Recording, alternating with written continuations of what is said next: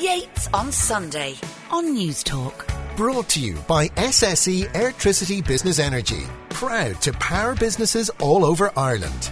Energy at work for you. Every week I invite in a special guest to do our big profile interview. We talk to someone of interest, not only about what they're well known for in their day job, but their lifetime, their career, and some of the issues facing the country. It's a great pleasure to welcome a man who, in many respects, is a legend. He's an all-star. He's won 2 Sam Maguires. He's won 5 Leinster titles as a great midfielder. But not only that, he's had a successful career in journalism and has been a publisher, a very innovative one, with new national and local newspapers. He's a man who dominated the midfield for the Great Meath team of the 80s and 90s. Liam Hayes, you're very welcome. Thank you, to Alan. Yates on Sunday. First of all, how are you? Because I was reading about, I think it was around 2010 when you were shaving and found this lump on your neck, and then you had the non-Hodgkin's lymphoma, and then you were very close to getting the all clear, having been through a harrowing time, and you are back in the zone again. First of all, just tell us about the current state of play in your battle with cancer. I'm doing well, Ivan. There's no great drama at the moment. I go into St. James's every 6 weeks for a top-up. I'm on a maintenance programme. As you say, I got non-Hodgkin's in 2010. Almost hit the famous 5-year mark in terms of remission. But I was clean after 2010. And then it recurred in 2015. I found a lump on the back of my neck on that occasion. Again, like the first time, I gave it 2 or 3 weeks, hoping it would disappear, but they never do. Well, they seldom do. And went back in and had 4 months of chemo in the end of 2015, early 2016. So that was stage 3. First time I was stage 1. So bottom line is that So what's the difference between stage 1 and 3? Stage 1 is sort of an earlier form of cancer. Stage 3 means it's above and below the diaphragm, and it goes to stage 4. Stage 3 is a obviously more serious form. So, and the difference was in terms of the symptoms between 10 and 15? No big difference. The first time, did you feel ill? No, felt perfect. Felt very strong. First time I had 3 months of chemo and radiotherapy. The second time I just had 4 months of chemo. My chemo is a concoction called Orchop, and you can only get a finite amount of it. So my cancer is follicular. I didn't know there was such a thing as follicular cancer. What is follicular? Follicular means that it's recurring, right, and it will recur again. So that's what they've told me. And next time, when it recurs, I'll be looking at bone marrow transplant or a stem cell transplant or something like that, which again is quite common.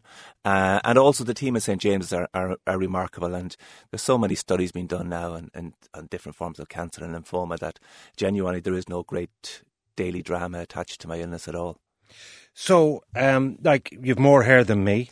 Yes. I mean, you don't seem to have chemo symptoms. No hair at all 18 months ago. I was, right. Yeah, absolutely. Yeah, no, my hair disappeared all over my body during the chemo process. So when you look in the mirror at that stage, you do look very ill. You do look shocking, and I think you look a bit surprising. I remember reading at the time your story of just how grim some of the treatment was. And in terms of the whole dealing of the psychology of cancer, did you feel, or do you feel, it's something of a death sentence, a terminal illness? Or do you say, look, in the round, I could have a lot of things. I could have a heart condition. I could have, different disabilities.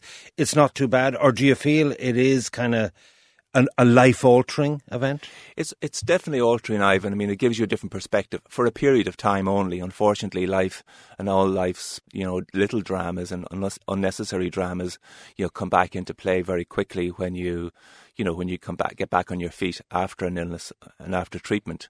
So, but in terms of the illness itself, I mean, I always feel that we're really built, and this is not a macho thing at all, because in St. James, I see a lot of people, a lot of young kids. I think it's awful when you see young kids sitting in a big blue armchair beside you having treatment. I mean, it just seems wrong to see teenage kids having to go through treatment like that, whereas, a 55-year-old man, it's something that's going to happen, So, but I think we're all built to face anything. I don't mean that in a macho way. I've gone through tough times in football and business and health.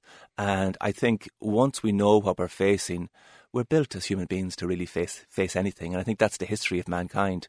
We can face anything, and we do. And the courage of people who have been stricken down with terminal cancer and far worse cases than me, is that their bravery and their courage is just inspiring. But I think we all have that. Hopefully, we all have that within us. You afraid of dying? No, not at all. And I'm terrified of dying. No, I've never had a fear of dying. I would like to live as long as my dad. Well, it's kind of game over. I would like to live as long as my dad. He died at 76. He worked till 70 till he was 75, Jim Hayes. And then he died at 76. I always thought that was a tragedy because he didn't have any retirement time. He died of a heart attack. So I always said I'd like to get to 76. I think if I get to 76, I'll be doing very well.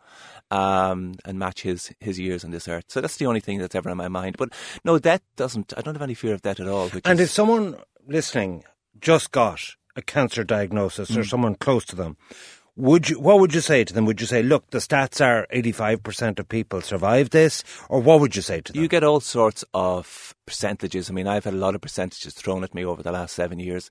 And you can look at them any which way. Sometimes they can look very good and sometimes they can look very bad.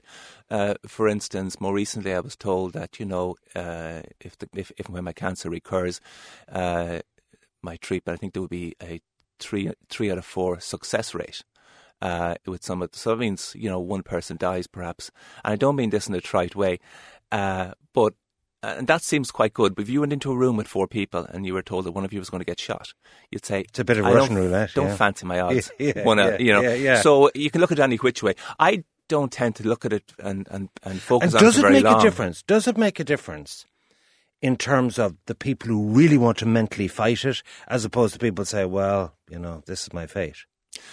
I honestly believe that we have just massive reservoirs of courage and most people fight it. I mean, I think there is a difference. But does it make a difference? Well, the big difference is, and I've written about my cancer on many occasions, and each time I've done so, I've been very careful, is that, people who get a terminal diagnosis, it's like, looking down a very short, dark alleyway.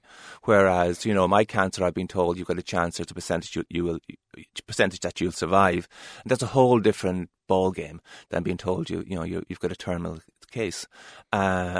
I have no idea how I would react if that was the situation with my life.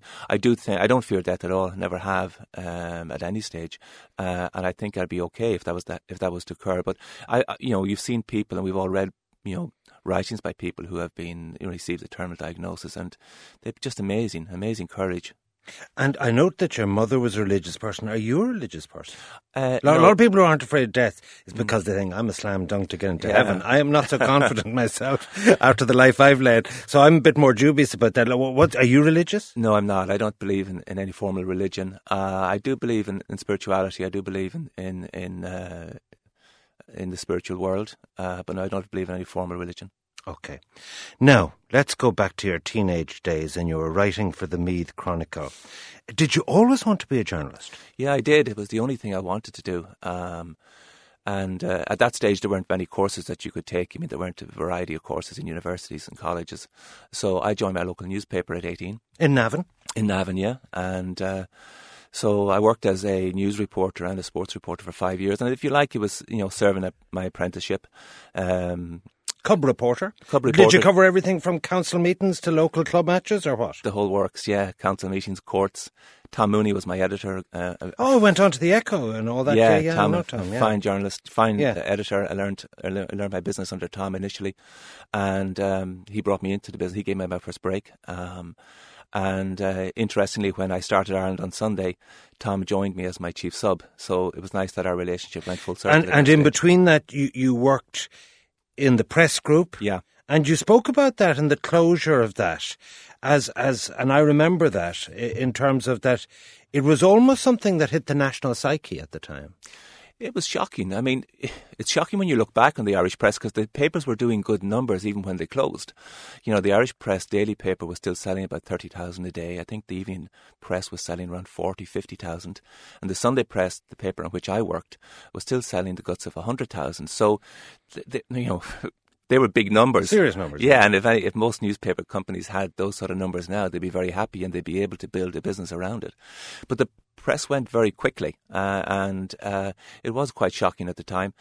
Most of the people found re-employment, and most of the people, got on with their lives. But at the time, a lot of people found themselves on the streets, and there was a lock-in obviously for about 3 or 4 weeks. But given that you had that sobering experience of people getting P45s and actually, the whole financial sort of stress in relation to leading up to a closure, did that not make you more risk averse when it came to setting up the title? It was interesting. As soon as the press closed, I had my mind set that I wanted to start my own business, and I often wonder, looking back, if the press hadn't closed, would I have taken that step? So the press, for me, the closing of that big newspaper group was a good thing. Within 18 months, I had set up the title sports paper, and brought some of the people from the press group and gave them employment, which is always a nice thing to be able to do. How did you get the money together to set it up? Really from a group of business people over the course of the title, and then Ireland on Sunday, and then other newspapers and other ventures after that. I was lucky in that I was able to... But how does a sports hack go to people with money and say, I want you to invest? Did you have connections through the GAA or what? You build it around, absolutely, you build it around friends, and you build it around introductions you make. I mean, two men who, I built my companies around were Peter Quinn, the former president of the GAA, and Pascal Taggart, former chairman of Board Nagan. I know Pascal well. Speaking to him only yesterday. Yeah, I mean, both men played a huge role in financing the operations. Without them, it wouldn't have happened. But through their friendships, I was able to build my own investor circle, and people who I would go to, whom I would pitch. So, for instance, with the title, we raised $1 million to set the paper up. With Ireland on Sunday, we had to raise a further $3 million. With the Dublin Daily, which was a very brief newspaper. We'll come to that, but just the notion of that a national, like L'Equipe or something, like a national sports paper, like I get the Racing Post every day, and that does my fix for sport because it covers not just racing, all things. Were you convinced there was a national market for a sports-only paper? I mean, you take something like the Sunday Business Post, it has no sport. Which is the opposite. Yeah, and we were looking at the Sunday Business Post when we set up the title. I think the Sunday Business Post had a circulation in the mid-20s. So we set the title up, and in all honesty, Ivan, with all the newspapers I've started, you do have a finger in the air to an extent in terms of hoping suck it and see. Yeah, and hoping the wind is blowing to your advantage. We looked at the Business Post, and you had to pick a number. We said the Business Post is doing mid-20s in terms of circulation every Sunday, so we pitched the title to sell 50,000 papers every Sunday. We landed at 23.5, which didn't get us there, and because of that, we built Ireland on Sunday very quickly around the title. Now, in what year, then it was sold to Scottish Radio Holdings, was it? Yeah. And that was a successful thing. You got a few quid out of it. And then the Mail on Sunday took it over. That's right. That was an onward and upward story. Yeah. And to this day, then you work as sports editor, is it, for the IMOS? Yeah, when I got sick, I decided to maybe take a step back. I still publish sports books. Myself and my wife, we've a publishing company called Hero Books. But I returned, which again was nice. I returned to DMG Media, who published the Daily Mail and the Mail on Sunday, and I'm head of sport with them now for all their titles. So it sort of came full circle. Yeah, and it was good because when I went back into DMG Media and the Mail papers, some of the people whom I had first employed 12, 13, 14 years earlier were still there. So it was good. It was good to go back to see And is there friends. something, as opposed to opening a delicatessen or a laundrette, is there a bit of an ego trip involved in launching a newspaper? Of course there is, yeah. I mean, you love to be bringing something. You love to be a little bit... an ego trip is against a business plan. Yeah, there's a bit of everything involved because you like to be a bit audacious and, you like to... I think part of it, in business, for a lot of people, the risk is part of it. You like the risk as well.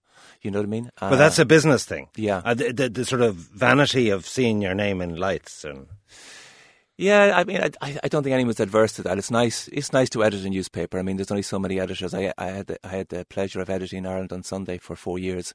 I enjoyed every day of it, and it's a pressure situation.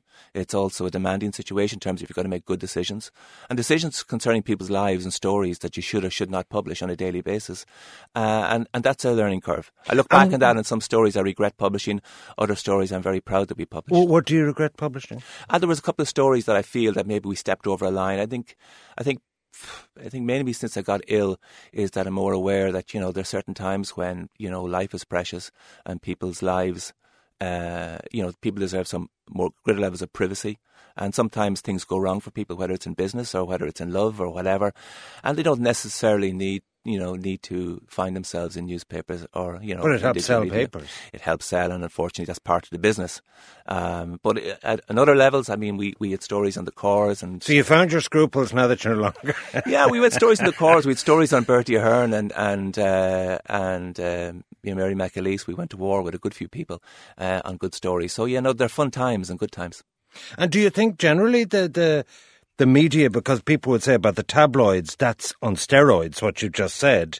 Do you think we have a press council? Do you think we actually have reasonable balance between controls and freedom? You get all sorts of views, Ivan. I mean, you know, within newspapers, obviously the libel laws are so harsh now at this stage, and you know, I was treated to that as editor of Ireland on Sunday. I mean, I saw for myself exactly how tough it could be and how. Do you think there are adequate legal protections for the individual? I think there are, and some people feel like there should be more freedom of the press. I mean, and I wouldn't necessarily agree with that. I think if you gave greater freedoms to the media, I think you'd have chaos and anarchy. I think the balance is correct as we stand. Okay. In the cockpit of the battle every morning for people to buy newspapers, what made anyone thought a Dublin Daily would work? God knows. For me, it was on the rebound. You know, the way they talk about rebound from relationships and romance. For me, it was a rebound. And never a good idea. Never a good idea. And I remember Dublin Daily, we raised 5 million to launch that with some good people. I hitched up with Colm Greeley, who was an innovative, first digital sort of genius in this country, who formed online.ie, a very intelligent, a very smart man. And we decided that we would reverse a newspaper out of his digital company, which seemed a good idea at the time. We raised a lot of money. We had a lot of good people involved. But I remember right up to the week before we launched, I remember thinking and looking and saying, we've got about 3 out of 6 boxes ticked here. And the other 3 weren't ticked in terms of exactly knowing the market, exactly knowing who our competitors were going to be. And you were up against a free sheet at the time as well. We were up against everything, and it was amazing. We thought, when you looked at most cities had their own newspaper, and Dublin didn't have its own newspaper. And in theory, Dublin should still have its own newspaper, but we were devoured. Within 3 days, we were devoured by everybody. Okay. There's lots I need to discuss, but before I move off publishing and printing, explain to me this. And I work in media. Everyone tells me for the last 5 years, print is in trouble. Declining audience, advertising moving online, blah, blah, blah, blah, all negative. And yet tomorrow, on the newsstands will be 7 newspapers. In fact, a new one with the Times of London publishing a hard copy. You have all the Stars, the Suns, the Indos, the Times, the Examiner and all this. And we've had this recession as well. And we still have 7 titles. One day will we wake up and find there's 3 or not? Or why have they all survived? The Tribune is the only one that's actually gone under. Yeah. And it's amazing they have survived, and no, they won't survive. Others, it's only a matter of time. Yeah, more will go down. But I think the companies and the papers will survive, and I'm only talking about, in this instance, the Daily Mail and the Mail on Sunday. You know, the DMG Media is headed up by Paul Henderson, group editor Sebastian Hamilton, and watching them work over the last 4 or 5 years, these are smart people. They have built a lot of digital titles as well, like Extra.ie and Evoke.ie are built out of the Mail. But can anyone make money out of digital? They are making money, and they're actually being able to balance, you know, in terms of loss of sales with digital revenues. But so I think it comes down to every company it depends on the strength of the people in each company. I think the stronger companies with the best people will survive, and others will go under, unfortunately. But there will be a lot of car crashes in terms of media over the next 5-10 years. Okay. The fact that it hasn't happened doesn't mean it won't happen. It's going to happen. Yeah, okay. All right. Bit like follicular cancer. Yes, indeed. Let's talk about Gaelic football. 30 years ago today, Leinster final day, throw in at 4 o'clock. We'll be previewing it. It's in one way a long time ago, but when one looks at the likes of Lyons, O'Connell, McEntee, Beggy, Stafford, Flynn, Colm O'Rourke and yourself, it was a very, very good team. But were they essentially an uber-aggressive, dirty, physical team? Absolutely. Very aggressive. I've written on a couple of occasions that, you know, we brought things to the limits I'm not going to name them, but within our 15, we definitely had 2 psychopaths. And that doesn't include you. No, I was at the back of the class. Anytime there was a row on the field, I remember I recount an episode where we were And playing. who were the psychopaths? I can't name them, but I will Give say... us a clue. They were defenders. What number did they wear? It wasn't Mick Lyons. Right. And everyone thinks Mick Lyons was the big bad wolf, but Mick did not have to bring his any physicality really to his game. Everyone just feared him as it was. But I remember one episode against Dublin, Vinnie Murphy was playing. Dublin had 2 young cubs playing in the forwards, and we set out to really teach them a lesson. So it was a bit like Willie John McBride's famous call in South Africa. So at a certain stage, we said, if anything happens, if they raise a finger, if anything gets physical off the ball, everyone jumps in. And I remember hearing something. And it's hard to hear things in Croke Park with 60,000 people, 70,000 people. I remember hearing a commotion, and when I looked around, there were 3 Dublin lads on the ground, and 5 or 6 Meath lads still standing. So the fight started and ended before I even was aware it had happened. So I wasn't at the top of the class when it came to Meath, and so you're innocent, but who was guilty? We were all... Was Boylan guilty? We were all guilty to a way. I mean, we would have won nothing without Sean. And Sean is a remarkable man. He's just a remarkable human being. But, what we learned... What's remarkable about him? He's just remarkable in terms of how motivation he motivates or intensity or focus or motivation, how he works with people, how he inspires people, mainly as an inspiration, as a life coach and inspiration. He's just an amazing person. And he invested so much time with us on a personal level, every one of us. But in terms of the physicality, what we found on the way up, and this is pointing fingers, I know, Ivan, but I have to point fingers, is that we found on the way up that, we had to match Dublin's aggression. And we set about wondering why we weren't winning and why we weren't successful. And one of the reasons were that we were a good team with lots of skill, but we weren't aggressive enough. And we had to be more aggressive, more physical than Dublin if we were going to beat them. Because Dublin were a very tough team. Dublin in the 70s, they were the hardest footballers you'd ever meet. They were tough men. And was all that legal? Yeah. But what within the rules? But what we found out... the way you can do a fair shoulder charge, but you can't do much else. Yeah, I think I think the game had a greater level of manliness in it in our day, in terms of it was far more physical, it was dangerous at times, but everyone knew what they were getting into. Everyone knew the rules of the road. And the rules of the road for us meant we had to we had to beat Dublin down physically. But when we did that, we then found that Kerry were twice as physical. They were a whole different kettle of fish. They were even tougher than Dublin. So we learned, on our way up as a team, what you got to do, and you got to do a lot of things that you may not want to do.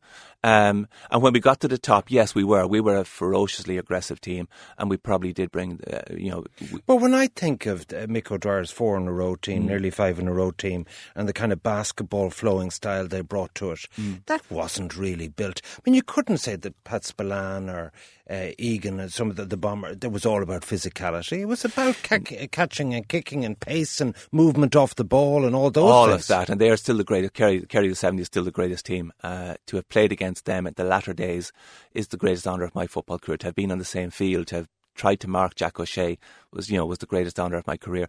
But what I would say is we played Kerry in the 1986 All-Ireland semi-final. It was the first time we played them in championship football, and at the end of the day we lost. And three of our men were on, were lying down on tables in our dressing room being treated for bad injuries after the game. I mean, they just tore us asunder. They outplayed us. They were far better than us. But physically, they tore us asunder. And your assessment today of the significance of physicality, or maybe is it a more skillful, pacey game now? Leaving aside the kind of Ulster defence technique. The game has changed completely. It's more chess-like. It's a smarter game. I prefer it. I love it. I find less physical? Much less physical. More athletic, less physical. And I think, it's elements of soccer, elements of other sports have crept into it, so you get a lot of cheating and you get a lot sweeping systems for hurling and all that kind of thing. Yeah, tactics have changed as well. Oh, it's the game evolving. It's the game evolving as it should. And you're in favour of it. And Gaelic football didn't evolve for about 50, 60 years, so I mean it needed to evolve. But what happened to Ivan is that it's moved on and evolved dramatically in a short space of time, and that has worried people. But me, I find it fascinating. OK, let's move on. What is it about the GAA off the pitch that you most like? Is it a sense of community? Is it networking?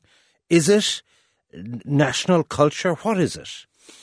If you were to distill the GAA and tell someone from Mars what it is that's great about the GAA, what would you say? I would say it's just a community, different communities of good, honest people. real Irish people. That's what it does for me. And I'm not into this sort of Gaeilgeoirí stuff in terms of, the GAA stands alone from any other sporting organisation. We had enough of that for long enough. But no, I do think when you go into GAA clubs, you meet good, honest people. And that's the great thing about the GAA, and it's representative of so many people in society. Rugby and soccer, take different elements in terms of from society. Obviously, rugby is still to this day a more privileged, private school-based sport. Soccer still is traditionally more of the sort of, as you would have called, the working class, in terms of people who are more attracted to soccer. I love soccer, and my boys love soccer. But GAA, you get a mixture of everybody, and I think it's representative of Irish society, and I think it's representative of good, honest people in Irish society. Talk to me about your brother Gerard. You shared a bedroom with you. He was your oldest sibling. You looked up to him, and at 24 years of age, he took his own life. I know a lot of people who've been touched by family suicide, and they actually become quite angry against the person. Give us your whole take on that. It's a difficult one, Ivan. I mean, again, I've obviously no problem talking about it. I never went to therapy for any of the difficult times I've had in my life, football or business. And I didn't go to therapy after Gerard died. So I've been very much on my own. I've had a mixture of emotions. I mean, for instance, I'm not sure why, but I can never talk to my mother, Margaret, about Gerard. There is a wall there that she wants to talk about him all the time. I can't talk to her at all about him without getting very angry and without getting very tensed up. So there's something there that I can't rightly put my finger on. But if I would say, can I just, to mention what I mentioned a moment ago in terms of the GAA, Gerard took his own life in our local football field. The night he went missing, it took us about 4 or 5 hours to find him. Myself and my uncle Brian Smith, we found Gerard in the field, having taken his life. And so for me, it was, as my only brother, it seemed my own world had ended. But again, within a week, Colin O'Rourke came into my house and literally dragged me down to that football field to play a game of football on that same field with my local club Screen. And the manner in which, Screen Football Club, the people in that club, helped me, helped my family. In many respects, they brought me back to life, because when you think, how would you go back to a place, a field, train there in the dark, look at those goalposts, play football matches there with 2,000-3,000 people? How would you do that in the very place where your brother ended his own life? And I was able to do it not because of my own courage. Obviously, I had to have certain levels of bravery, but it was because of the people around me, that they were able to literally, see to it that I was able to be there and I was able to continue with my football career. Because there was a stage after Gerard died that I said, no, I'm never going to play football again, mainly because of the manner in which he took his life. And had you any inkling that he was depressed? None at all. No, when you look back, there were moments, periods in his life where he made decisions that we hadn't really worked out why he had made those decisions. But he took his life about 3 days before my 21st birthday. And it was. Why do you think he did? Obviously, he was depressed. He left a lot of writings. He left books, many jotters with his writings, which, again, part of me is ashamed to say I've never opened them. I always said I would open them and read them, but I've never opened them. I've never read any of his writings. So there may be explanations there. It may seem strange to you or to your listeners to say, to me that. Why have you never opened those jotters? That's where a therapist probably could help me. I could never open them. I just don't get that. I don't get it either. Are you afraid? No. I think when you mentioned anger, that some people can be angry against the person at the start. I never thought I was angry with Gerard, but there was a lot of different emotions at work and still are at work. But you not think it would be an act of love to do that? Of course it would be, yeah. And as I say, I'm quite ashamed that I've never have done that. But why don't you do it Monday morning? I don't want to do it. Yeah. And I can't tell you why. But I do admit that I'm ashamed of telling you that. Do you have a better understanding of mental health? I speak to a lot of people, Brezzy and so on, who've been very publicly articulate about phases of their life where they've had mental illness. But in your case, having been touched by that family incident, life-altering family incident, what have you learned about mental health and reaching out to people who may not be displaying the symptoms but could be suffering from depression? I have helped. I've done a small bit in terms of helping if I can help in situations or if I can speak at an event or whatever. I mean, I'm prepared to do that. And that's the strange thing. I can speak at an event, but I can't speak to my own mother. But I watch my own mother, Margaret, and she's a remarkable woman, incredible woman. She went through a tough life in her own life. Her mother died early and she had to look after her father, who's the local schoolmaster, and all her siblings, 8 siblings. As a 13-year-old, she became the matriarch in the house at 13 years of age. My mum had a hard life, but a good life. But after Jared's death, she has helped families, and I watch her. So I'm a backseat driver, if you like, in that regard. And she has a little book she calls it her sad book, of families that have touched base with her and whom she's visited. And there's hundreds of families in that book, people whom she has met, whom she's worked with, whom she's shared her time with. And I think what she has done is magnificent. And you sort of say as a badge of honour, because I have been in therapy myself, and I thoroughly recommend it. I would love, insofar as that, like, I have to tell you, for a very logical, rational man who doesn't lack for courage, I mean, it is odd that you wouldn't read the readings, that you wouldn't talk to your mother about this. I mean, would your wife not say to you, Liam, go cop yourself on and deal with this? Because it does seem to be intensely bottled up. I haven't met you before, and like, I would say to you, this is not good for you, Liam. I do believe in therapy myself, and I've never had therapy. I do believe, and I think it's a very good thing. I always say to people, we're all mad. I mean, everyone's a basket case of some description. Well, some are more mad than and others. I'm a basket case, I know that. And that's why I make some very good and some very bad decisions in life. But yeah, no, I mean, I think at some stage, I've said more recently to Anne, that my wife, that I should go into therapy and should enter therapy soon. So it's something I still hope I will do. Okay, Liam Hayes, my sincere thank you very much for coming in and being our special guest today. Now, just to say, if you've been affected by any of the issues we've been discussing, I want to give you a number for the Samaritans which you can call. It's 116 123. 116 123. My thanks again to Liam Hayes for speaking so openly about his career and all aspects of his life. Yates on Sunday on News Talk. Brought to you by SSE Airtricity Business Energy. Proud to power businesses all over Ireland. Energy at work for you.